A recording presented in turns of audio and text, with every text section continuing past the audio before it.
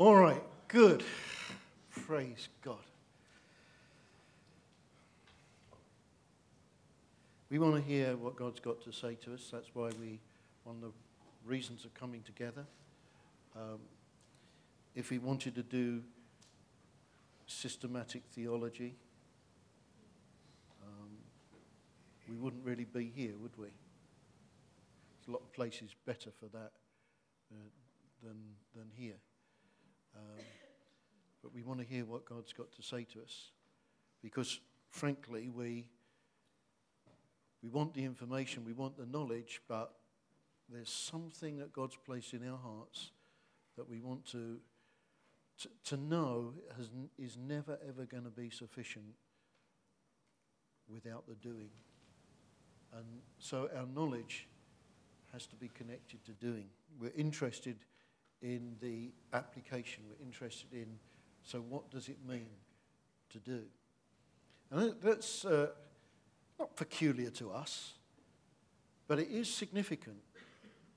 And as you go around, you find that the issue of taking hold of God's word and applying it and actually believing to do it and live in it and to live in the good of it is a lot rarer than we think. There's a lot of information churned out, a lot of exaltation churned out, but practical application. But that's what God's given us to do, because He's raised us up to be a people who, remember that word, punch above our weight, have an effect beyond our apparent size or significance. The people that are called to reach into the world and show in reality what God's like, not just in theory. And so we've been going through 2 Samuel, and we're going to continue that. But not just for information. We want to hear God. And I'm not sure how much we'll get done today, because we want to come back into worship in a bit. But I'm going to take a bit of time, because and we'll see where we get to. But what I want to do, rather than go through, I want to kind of summarize chapters 13 to 17. Rather than read it all through. I mean, it is a story and a half. I mean, if you want a story, it's got murder, rape, deception, lies, double dealing. I mean, just about covers the whole gambit of stuff. It's dreadful stuff. I mean, it's almost like the world we live in, you know. It's played out differently. So when we were spending some time, some of the guys that work with me on looking at these things, there was nothing that really, I mean, it's interesting and it's useful, and there's specific verses and we can refer to them. I thought, what is God saying? That's what we want to. Do you know what we did? In the end, we said, I don't know, what is God saying? We said, let's come back to really hear, Lord, you've directed us, we believe, to go through this. We know that you've said you've put things in your word for our instruction. They didn't just creep in when you were looking the other way. So what is it? And you have chosen to speak to us through your word. So we've got all this stuff about rape and murder and killings and double dealings and that sort of thing. What is it, Lord, that you want to speak to us about? And just almost instantly, we found that God said something to us. And so rather than go through all this, I'll summarize it in a bit, but I want to pick out what God is saying, and I want us to share that together. And I'll summarize the stories as a background. When God speaks, and it's very necessary that we hear His word and receive His teaching. I don't know if you've ever seen some of those documents that are stamped for information only. I mean, you haven't got to do anything about it. That stamp does not appear in God's Word. It's there for purpose, for teaching. And of course, the purpose of teaching is not to gain information. Right? The purpose of teaching is to achieve change. That's the true purpose of teaching. Information is a step towards gaining change. And of course, that change comes as we become doers and hearers of the word. So if we had a title to this, it would be What God Gives and What God Has Given, No One Can Take Away. What God has given, no one can take away. And what we want to do as we look at this is to see where we are perhaps in a place of some insecurity, some lacking security, and to ask God to make that change. So we're going to be talking a bit about insecurity in it. Do you know what insecurity is? Well, let's just kind of define that so that, again, that sets us as a bit of a background. I won't say anything in case I get corrected in public. I'll just keep quiet. I'd rather not put myself up to play in case I'm not chosen in the team. We're all going somewhere for a meal, but I feel a bit uncomfortable because I'm not sure who would want me sitting at their table. They were talking about the people that were part of the group, and they named everybody and they didn't name me.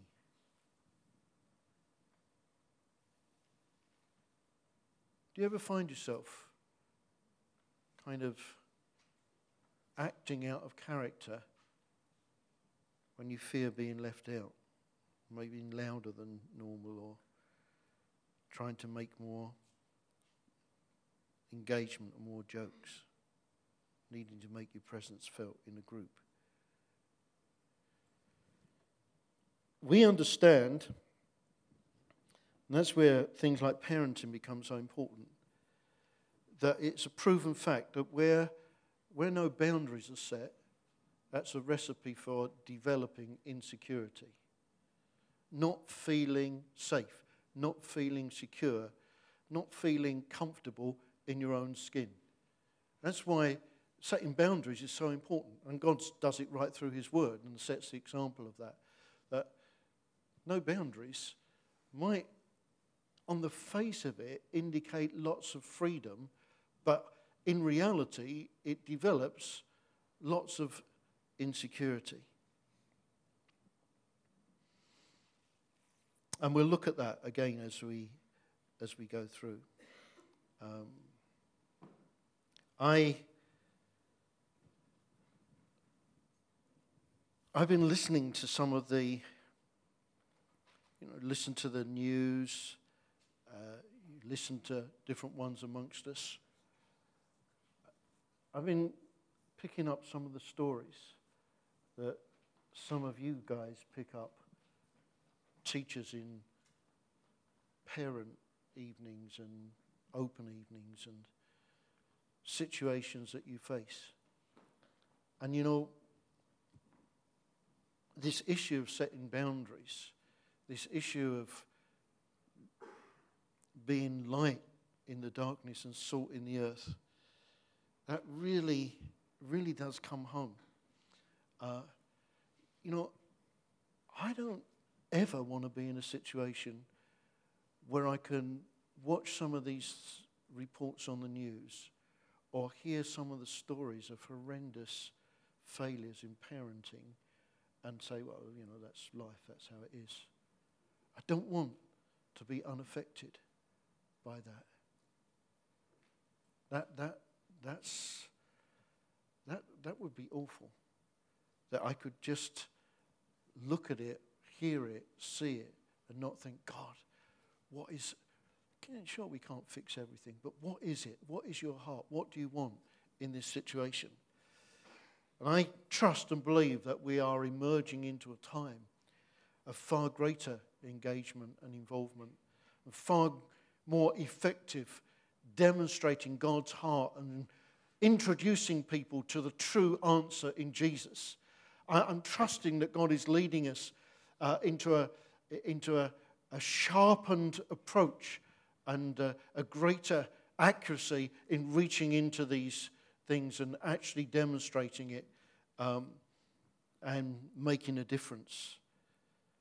You know, you must be the same as I am. You hear some of these things and you think, God, the only hope, really, and what a difference it would make if this person or this situation was introduced to the living God.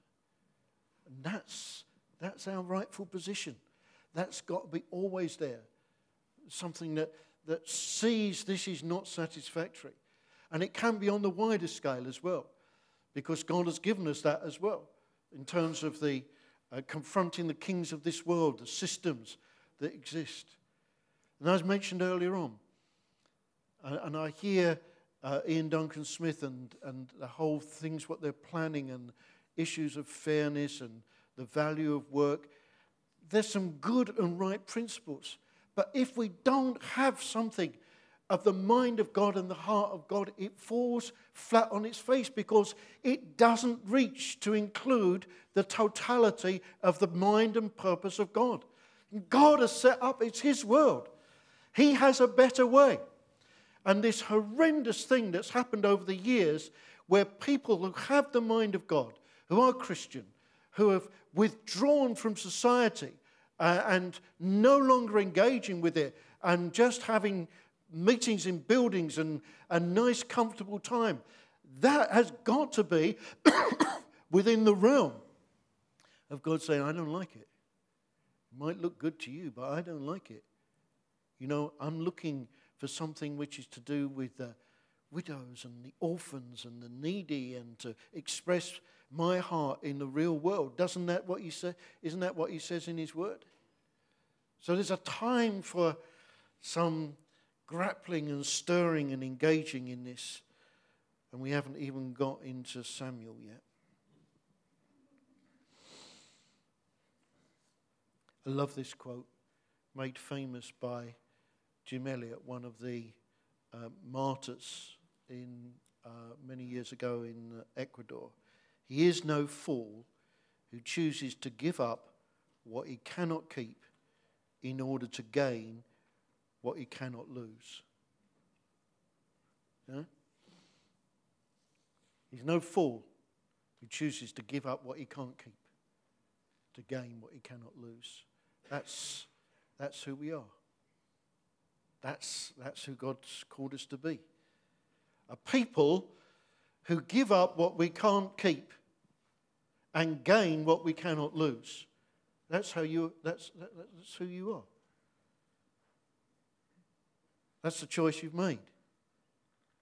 Do you realize that? You've chosen to give up rights, chosen not to hang on to anything. But in return, you've got something you can never lose. Huh? Of course, it's worked out. You make the decision and it's worked out on a daily basis. Daily we take up our cross and follow Him. Luke 9:23. That's the outworking of the decision. It's something that we can revisit every time. Every time I want to stick up for my right. Every time I want to get my own back. Every time I want to revenge. Every time I want to say, I will have that. There's a time when I can choose to deny myself, take up my cross and follow Him. That decision, once made, lived out every day. So the story. All right, well, got David's son lusting for his sister, and basically then has a friend who, as best I can work out, may also be his nephew, who gives him some advice. Beware of where the advice is coming from. Yeah? Basically, gives him a scheme to fulfill what he wants in pursuance of taking something for himself. And he lures this young woman into his room and rapes her. And having raped her, it then says, he kicks her out, and in fact he hated her more than he had loved her. That's an interesting love. See, that's where much of where we live in this world, love is confused with lust. He went after and got what he wanted, and he had people that would help him grab what he wanted. And he had schemes, and he had ways of pursuing it, and he got it. And then he hated it. It was a horrendous situation. She goes to her brother Absalom. The brother realizes what's happening and doesn't deal with it. And he says, well, just be quiet. Keep it under wraps. Don't take it to heart. It says she lived there in that house, a desolate woman. He never said a word. Absalom never sought to deal with the matter at that point in time. He just kept it in his own counsel. Of course, not dealing with it doesn't mean it goes away.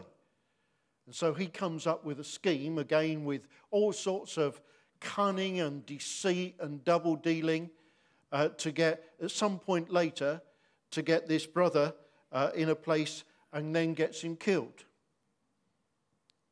And because he's done that, then he's on the run. And the same advisor that told him how to devise a plan to get the girl then tells the king, yeah, well, of course, he was always planning to kill this Amnon, this brother. He was always planning to do it. I mean, the level of double dealing and deceit, it just really does remind you of the world in which we live. So he kills him, and then he's on the run. Then Joab, the great fixer, he knows that really King David really wants his son back. His son is kind of in exile, wants him back. So he devises a plan, and he gets this woman to come and tell a story about how one son, she had two sons, one killed the other one, and now the community want to punish the son that's still alive with death. And she appeals to the king. It's a story. And the king said, oh, no, this mustn't happen. I'll deal with it. Then she turns around and says, well, okay, you're going to deal with it, but you're going to give me my son back, but you're not even doing that with your own son. You're leaving him in exile. At which point, he says, okay, I'll bring him back, and he'll return. I'll get over it. And so he returns, and then causes all sorts of problems. But in the course of that, I just want to refer you to something which is very interesting, because in these things you see little things that suddenly leap out, and they're kind of gems that are there for us to take hold of. And in this story, in this dialogue between the woman and the king, the woman has confronted King David, and she says this, in defense of her son in the story not being killed and of him doing something to bring back Absalom. She says, but God doesn't kill the offender, but God does not take away life. This is what it actually says. If you want to follow, it's in 14, verse 14. God does not take away life. Instead, he devises ways so that a banished person may not remain estranged from him. Let's just hold that for a minute. See, we live in a world where revenge is sweet, revenge sells, whether it's popular novels or films, where revenge is so marketed, so put across, that you can, if you're reading that or seeing that, you actually want, the baddie to be killed because it's revenge. And you can get drawn in to the very spirit of that thing. We can also understand that we live in a world where people survive almost and feed on hatred and bitterness. But God doesn't take away life. I love this bit. Instead, he devises ways so that a banished person may not remain estranged from him. That's me. Is that you? He devised a way that somebody who had banished themselves from God might find a way. He devises individual ways, personal ways, a whole variety of ways that we don't ever need to be estranged from him because he wants us back with him. That's God. That's our God. That's our God who loves us. And whether it's in an extreme situation like this whole situation that we're reading here of murder and deceit, or whether it's just a coldness of heart or lackadaisical attitude in terms of following, he devises ways so that somebody that is somehow separated may not remain estranged from him. So Absalom comes back, and David, interestingly, we'll look at this as we go through, he's prepared to change his position, and Absalom comes back.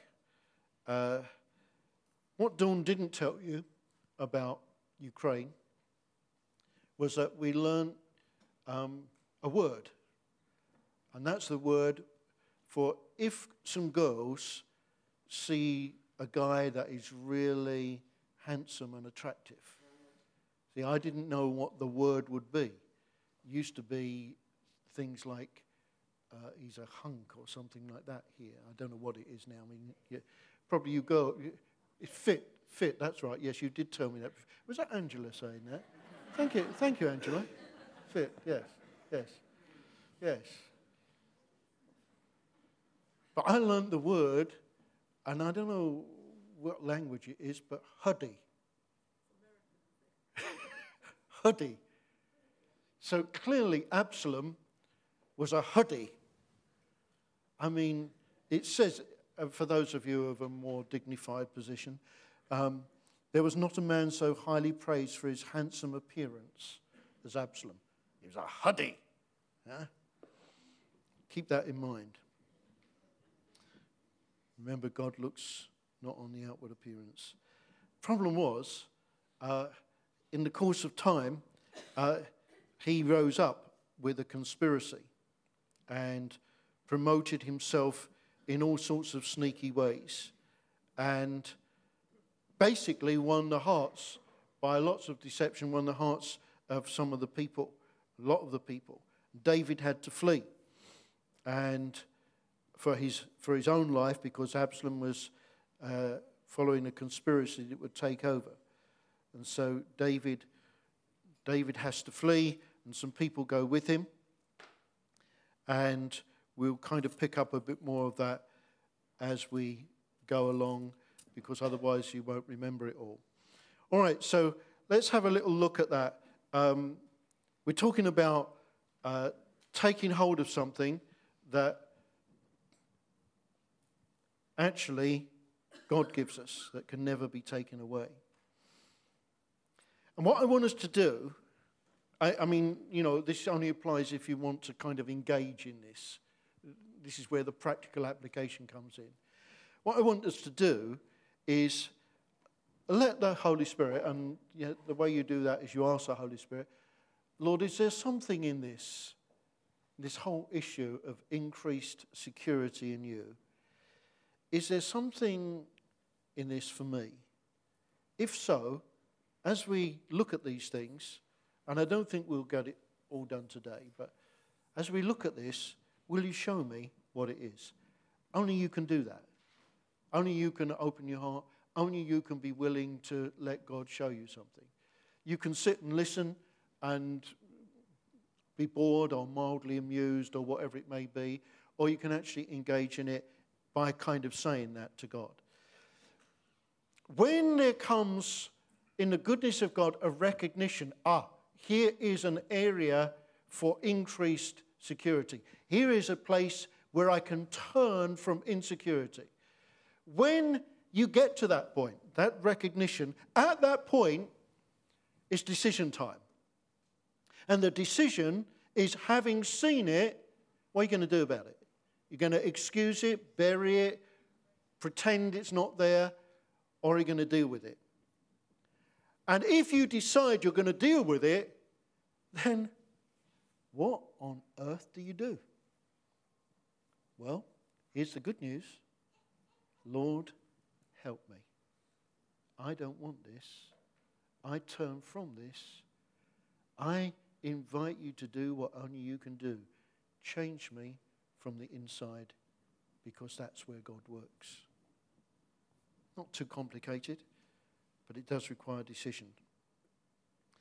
I have to choose to believe that God is good and is in control. Let me take you back a bit of history of the church. Way back when we started, we firmly recognized that the church is built on the foundation of apostles and prophets. And in those early days, we had that apostolic leadership from, particularly from Bryn Jones, and Dave Mansell was seen in that prophetic role. But there came a point where we felt we had to make a stand. I was responsible for the church. We had to make a stand for what was essentially an issue of righteousness. They saw it as rebellion. And so they came and spoke to the group leaders then. And I felt it wasn't my position to say anything in defense of our situation or stance we were taking.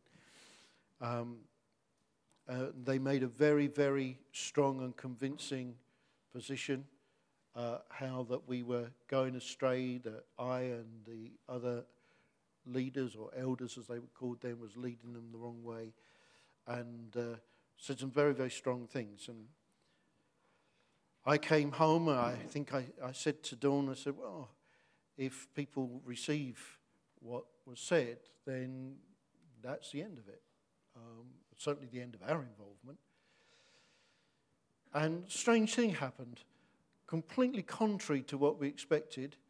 Every single group leader felt, no, we were making a stand for righteousness and they should support.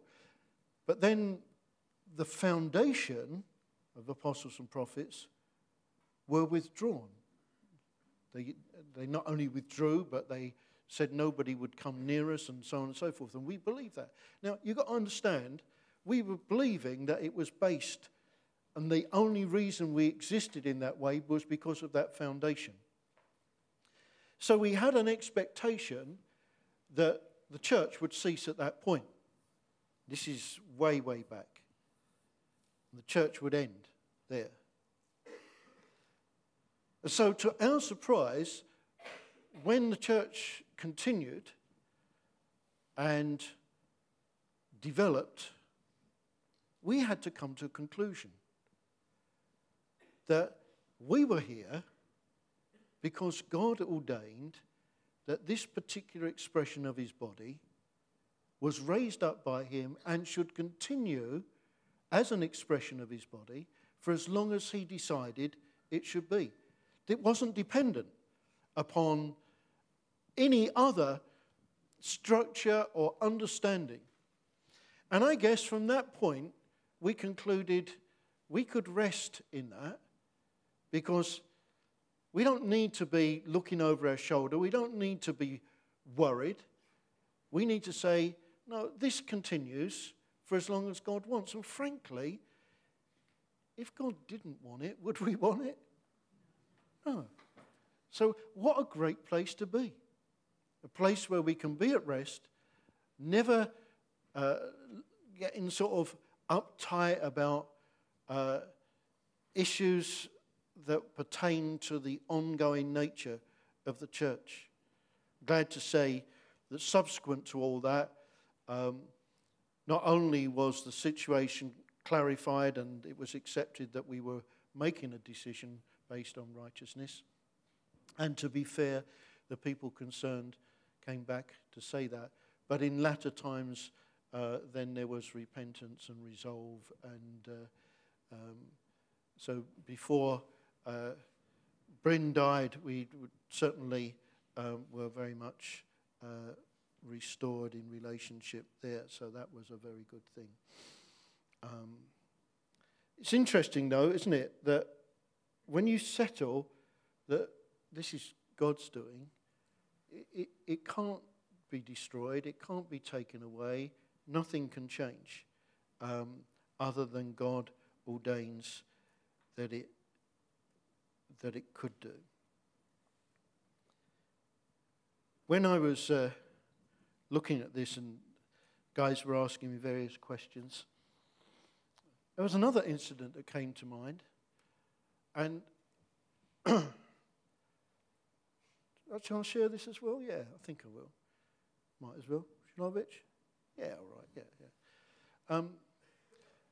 Again, going back some years ago, a couple of the leaders that were here, they were very concerned that one of the people that was coming in, they suddenly sensed that the network was formed then, that he wanted to lead the network. And they got quite troubled about it. And I thought, I hadn't even thought that. I hadn't even seen that. And actually, it wasn't even applicable. God had called me to do that. And it didn't even occur to me that anybody else would even think, yet alone could it happen. And if it did, then I'd have to be resting that God allowed that. Can you see the importance of what God's given? It can't be taken away. It can't be changed. We haven't got to guard it. We haven't got to resist. We can rest in that. And it's a good place to be. Jeremy, got a little, yes, please. Here's just a little illustration, just so that we understand that a little bit more. My water bottle? Yes, you can have my water bottle. Right. Jeremy is holding on tight to what he's got. How could we get that away?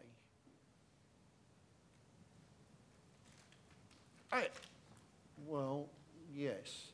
Quite a painful process. Did he hurt you? A little bit, yeah. Yeah, you're getting too... Hey, I told you you're getting too big, too brutal. In fact, I think I want to stand up here. So, Yeah, give it back to him. Holding it with an open hand. Now let's see.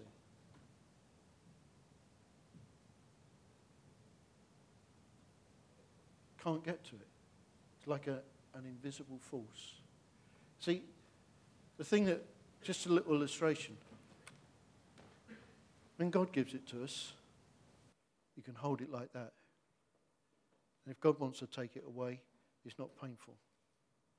But tell you what, even the strength of Ben could not remove that. It's like the invisible force. God has put it there. Yeah? I want us to live in the good of that.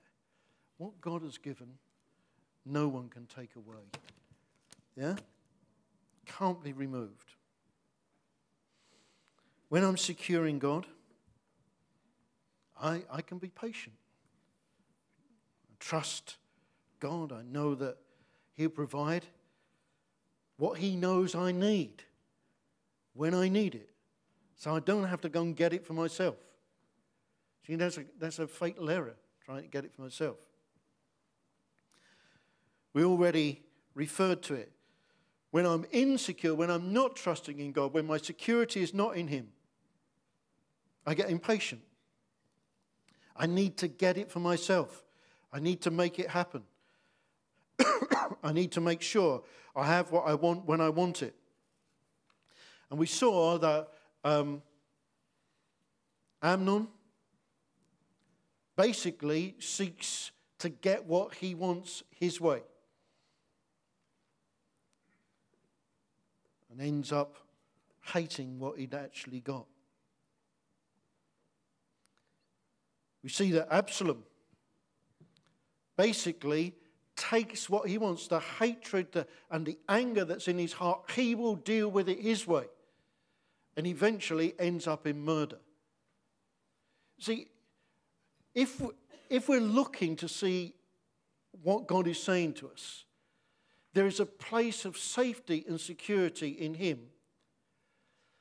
But the other side is not neutral.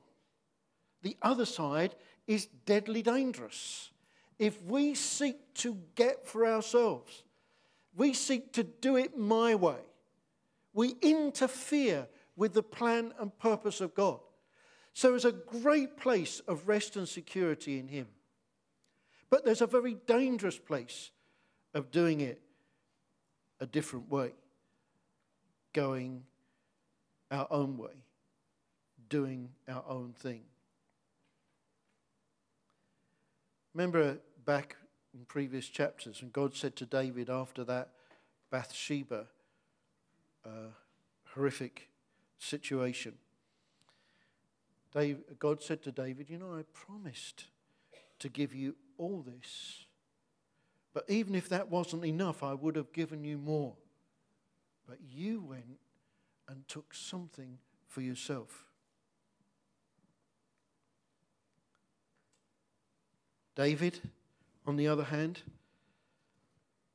even after Absalom sought to take the kingdom, as we look a little bit more at that story, we find that he was in a place of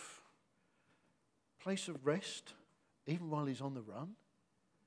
He's in a place of expectation of regaining the kingdom when everything is against him. This is a place of patience. Excuse me. It's a place of trusting that God would give and God would preserve and God would return according to His plan and according to His purpose. There's one more little story that Jeremy told that I asked. Would you tell that story? This is a man that he met. It's a good story. Actually, what I'm thinking, probably I could sit down and you could do the rest. Yeah, I was talking to a guy recently, and he was an elderly guy, and he was describing to me how he was learning to live in a place of complete faith in God. and his wife had recently died, and he was quite vulnerable, but he was learning to find that place of security. And I think the term he used to describe it was reckless faith that he was living in. And there was one particular story he told me which really stood out. He was on the bus going to do some shopping, and the bus stopped at his stop, and he went to get off, and somehow in the confusion of getting off, I think there was a crowd, he dropped his bus pass, his freedom pass. And it wasn't until the bus was driving away and he was on the pavement that he realized what he'd done. But he didn't panic. He was just very, very peaceful. He just said a simple prayer to God. He just said, Lord, you know my situation, you know what's happened. You're in control. And he just asked God to kind of take control of the situation. And so that he was filled with an incredible sense of peace and was able to do his shopping and just go about his daily business. And he didn't feel any panic, he didn't feel any anxiety over this, but he just felt this sense of peace that everything was going to be okay. And eventually it came time to go home. And obviously this is the crucial moment because he lost his bus pass. But he went to the bus stop and he sat down and just again had this sense that everything was going to be okay, that God was in control. And as the buses began to come, one bus came, and I think it was the right bus that he needed to get home, but he just had the sense that it wasn't the right bus, it wasn't the one he should get on. So he let it go past, and another one came, and he did the same, until finally a bus came, and he had a sense that, yes, this was the right bus, this is the one I need to get. And so he got on the bus and went up to the driver and said, I know this may sound crazy, but... and before he could finish, the driver handed him his bus pass. And it was an amazing story, but I was just really struck by the sense of faith that this guy had and the place of peace that he was in, that he didn't have to pray this elaborate prayer when he realized he lost his bus pass. He just simply acknowledged God's control over the situation, and his security was firmly in God. Thanks, Jeremy. That's an intriguing, very real little story, isn't it? Just resting in God. I've told you before of the tragedy of a situation that I faced a few years ago when that wasn't the case. And it was while I was working with Noel Woodruff and some of the situations there. The situation came up with one of his kind of, I suppose it'd be like a team member. And such was the situation. He asked me to go, and I flew out to the States, and he flew in from, I think he was coming back from Australia or somewhere. And we met, and we talked with this guy who was a very learned Bible teacher. And he said something which to this day strikes horror in me. All these years I've served God and I've served the needs of others. I need to do something now for myself, was his response to what we were bringing to him. And it was horrific. Even now, it sounds like someone pronouncing their own death sentence, That's what happened. We watched. His marriage went, his health went, and his life went, and his ministry went, and his life went. The whole lot went. And that was the end. It's a very, very salutary thing.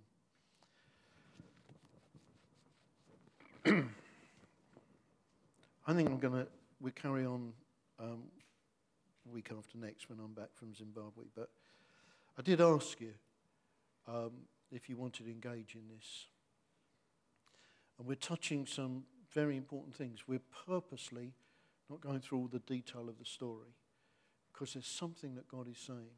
God does not speak without purpose and without significance and without promise. What he's saying is, I'm offering new places of security in me. I'm offering a new place where there's insecurity to see it dealt with. And all it needs is recognition or acceptance, decision to do something, and a prayer. And I want not to wait for a couple of weeks, but I want right now, and we'll do it again, but right now, I want us just to take a moment in prayer, and then we're going to come back into worship again. And just lift our hearts to God. The God who draws us to himself. God whose delights not in separation and banishing. The God whose delight is in bringing us to him and bringing us together. God whose delight is in forgiveness and restoration. The God who makes provision for things deep inside us that need a miracle to change because we can't do it ourselves. We can build alternatives. We can come up with our solution, but it doesn't work. We can have therapy, we can have counseling from now till Jesus comes, but it's not a substitute for what God can do and what God will do. And I just want to give you opportunity, just as we come back into worship, to just do that. Is there something God said? Are you prepared to recognize it? Are you deciding that you want to deal with it with God? Then we can pray. Lord, we just ask you right now that where you, by your Holy Spirit, have touched hearts of your people, and just put your finger on areas of self-help or areas of insecurity, areas of expressed in lack of patience and trust in you. But Lord, as different ones turn to you, will you confirm your word with signs following? The sign that we ask, Lord, that you would deal with this thing that's been offered up to you. That in place of an expression of insecurity would come in its place a place of rest and peace in you. We dare to believe, Lord, that these things you're saying to us in preparation for what you've got for us in coming days. And therefore, Lord, we receive from you the preparation that we might live in all the strengthening and preparing for that which you've got as we seek to be what you've called us to be, and salt in the earth and light in the darkness. We dare to believe, Lord, we are in times of significant preparation as we're thrust into the outworking of your purpose into a darkened and desperate world, but as those who have the light and life of God. So, Lord, right now, we invite you to deal as only you can in the hearts of men and women. Come, Lord, pour out your Spirit. Come, Lord.